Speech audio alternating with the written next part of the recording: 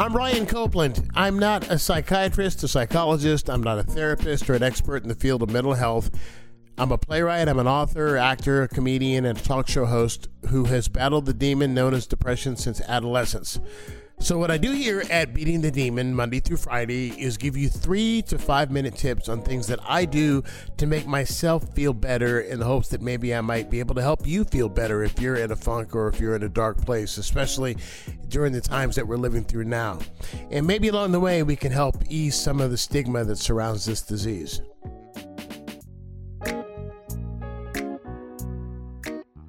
You know, one of the things that depressives do is hold stuff in. And we spend a lot of our lives going, what I should have said was, or what I should have done was. Don't do that. Because holding things in can make you sick physically as well as mentally, and it can enhance your depression. Say what you need to say when you need to say it. I like to call that an enema of the soul. Say what you need to say.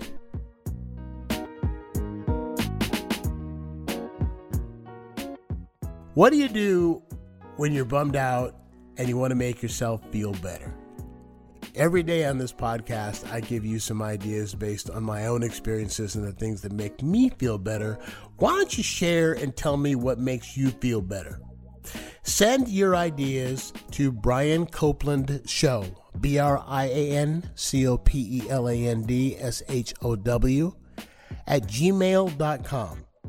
And I'll take some of the best ones and some of the most useful ones, and I will share them in future episodes. Remember, there are a lot of us. When I say us, those of us who deal with depression.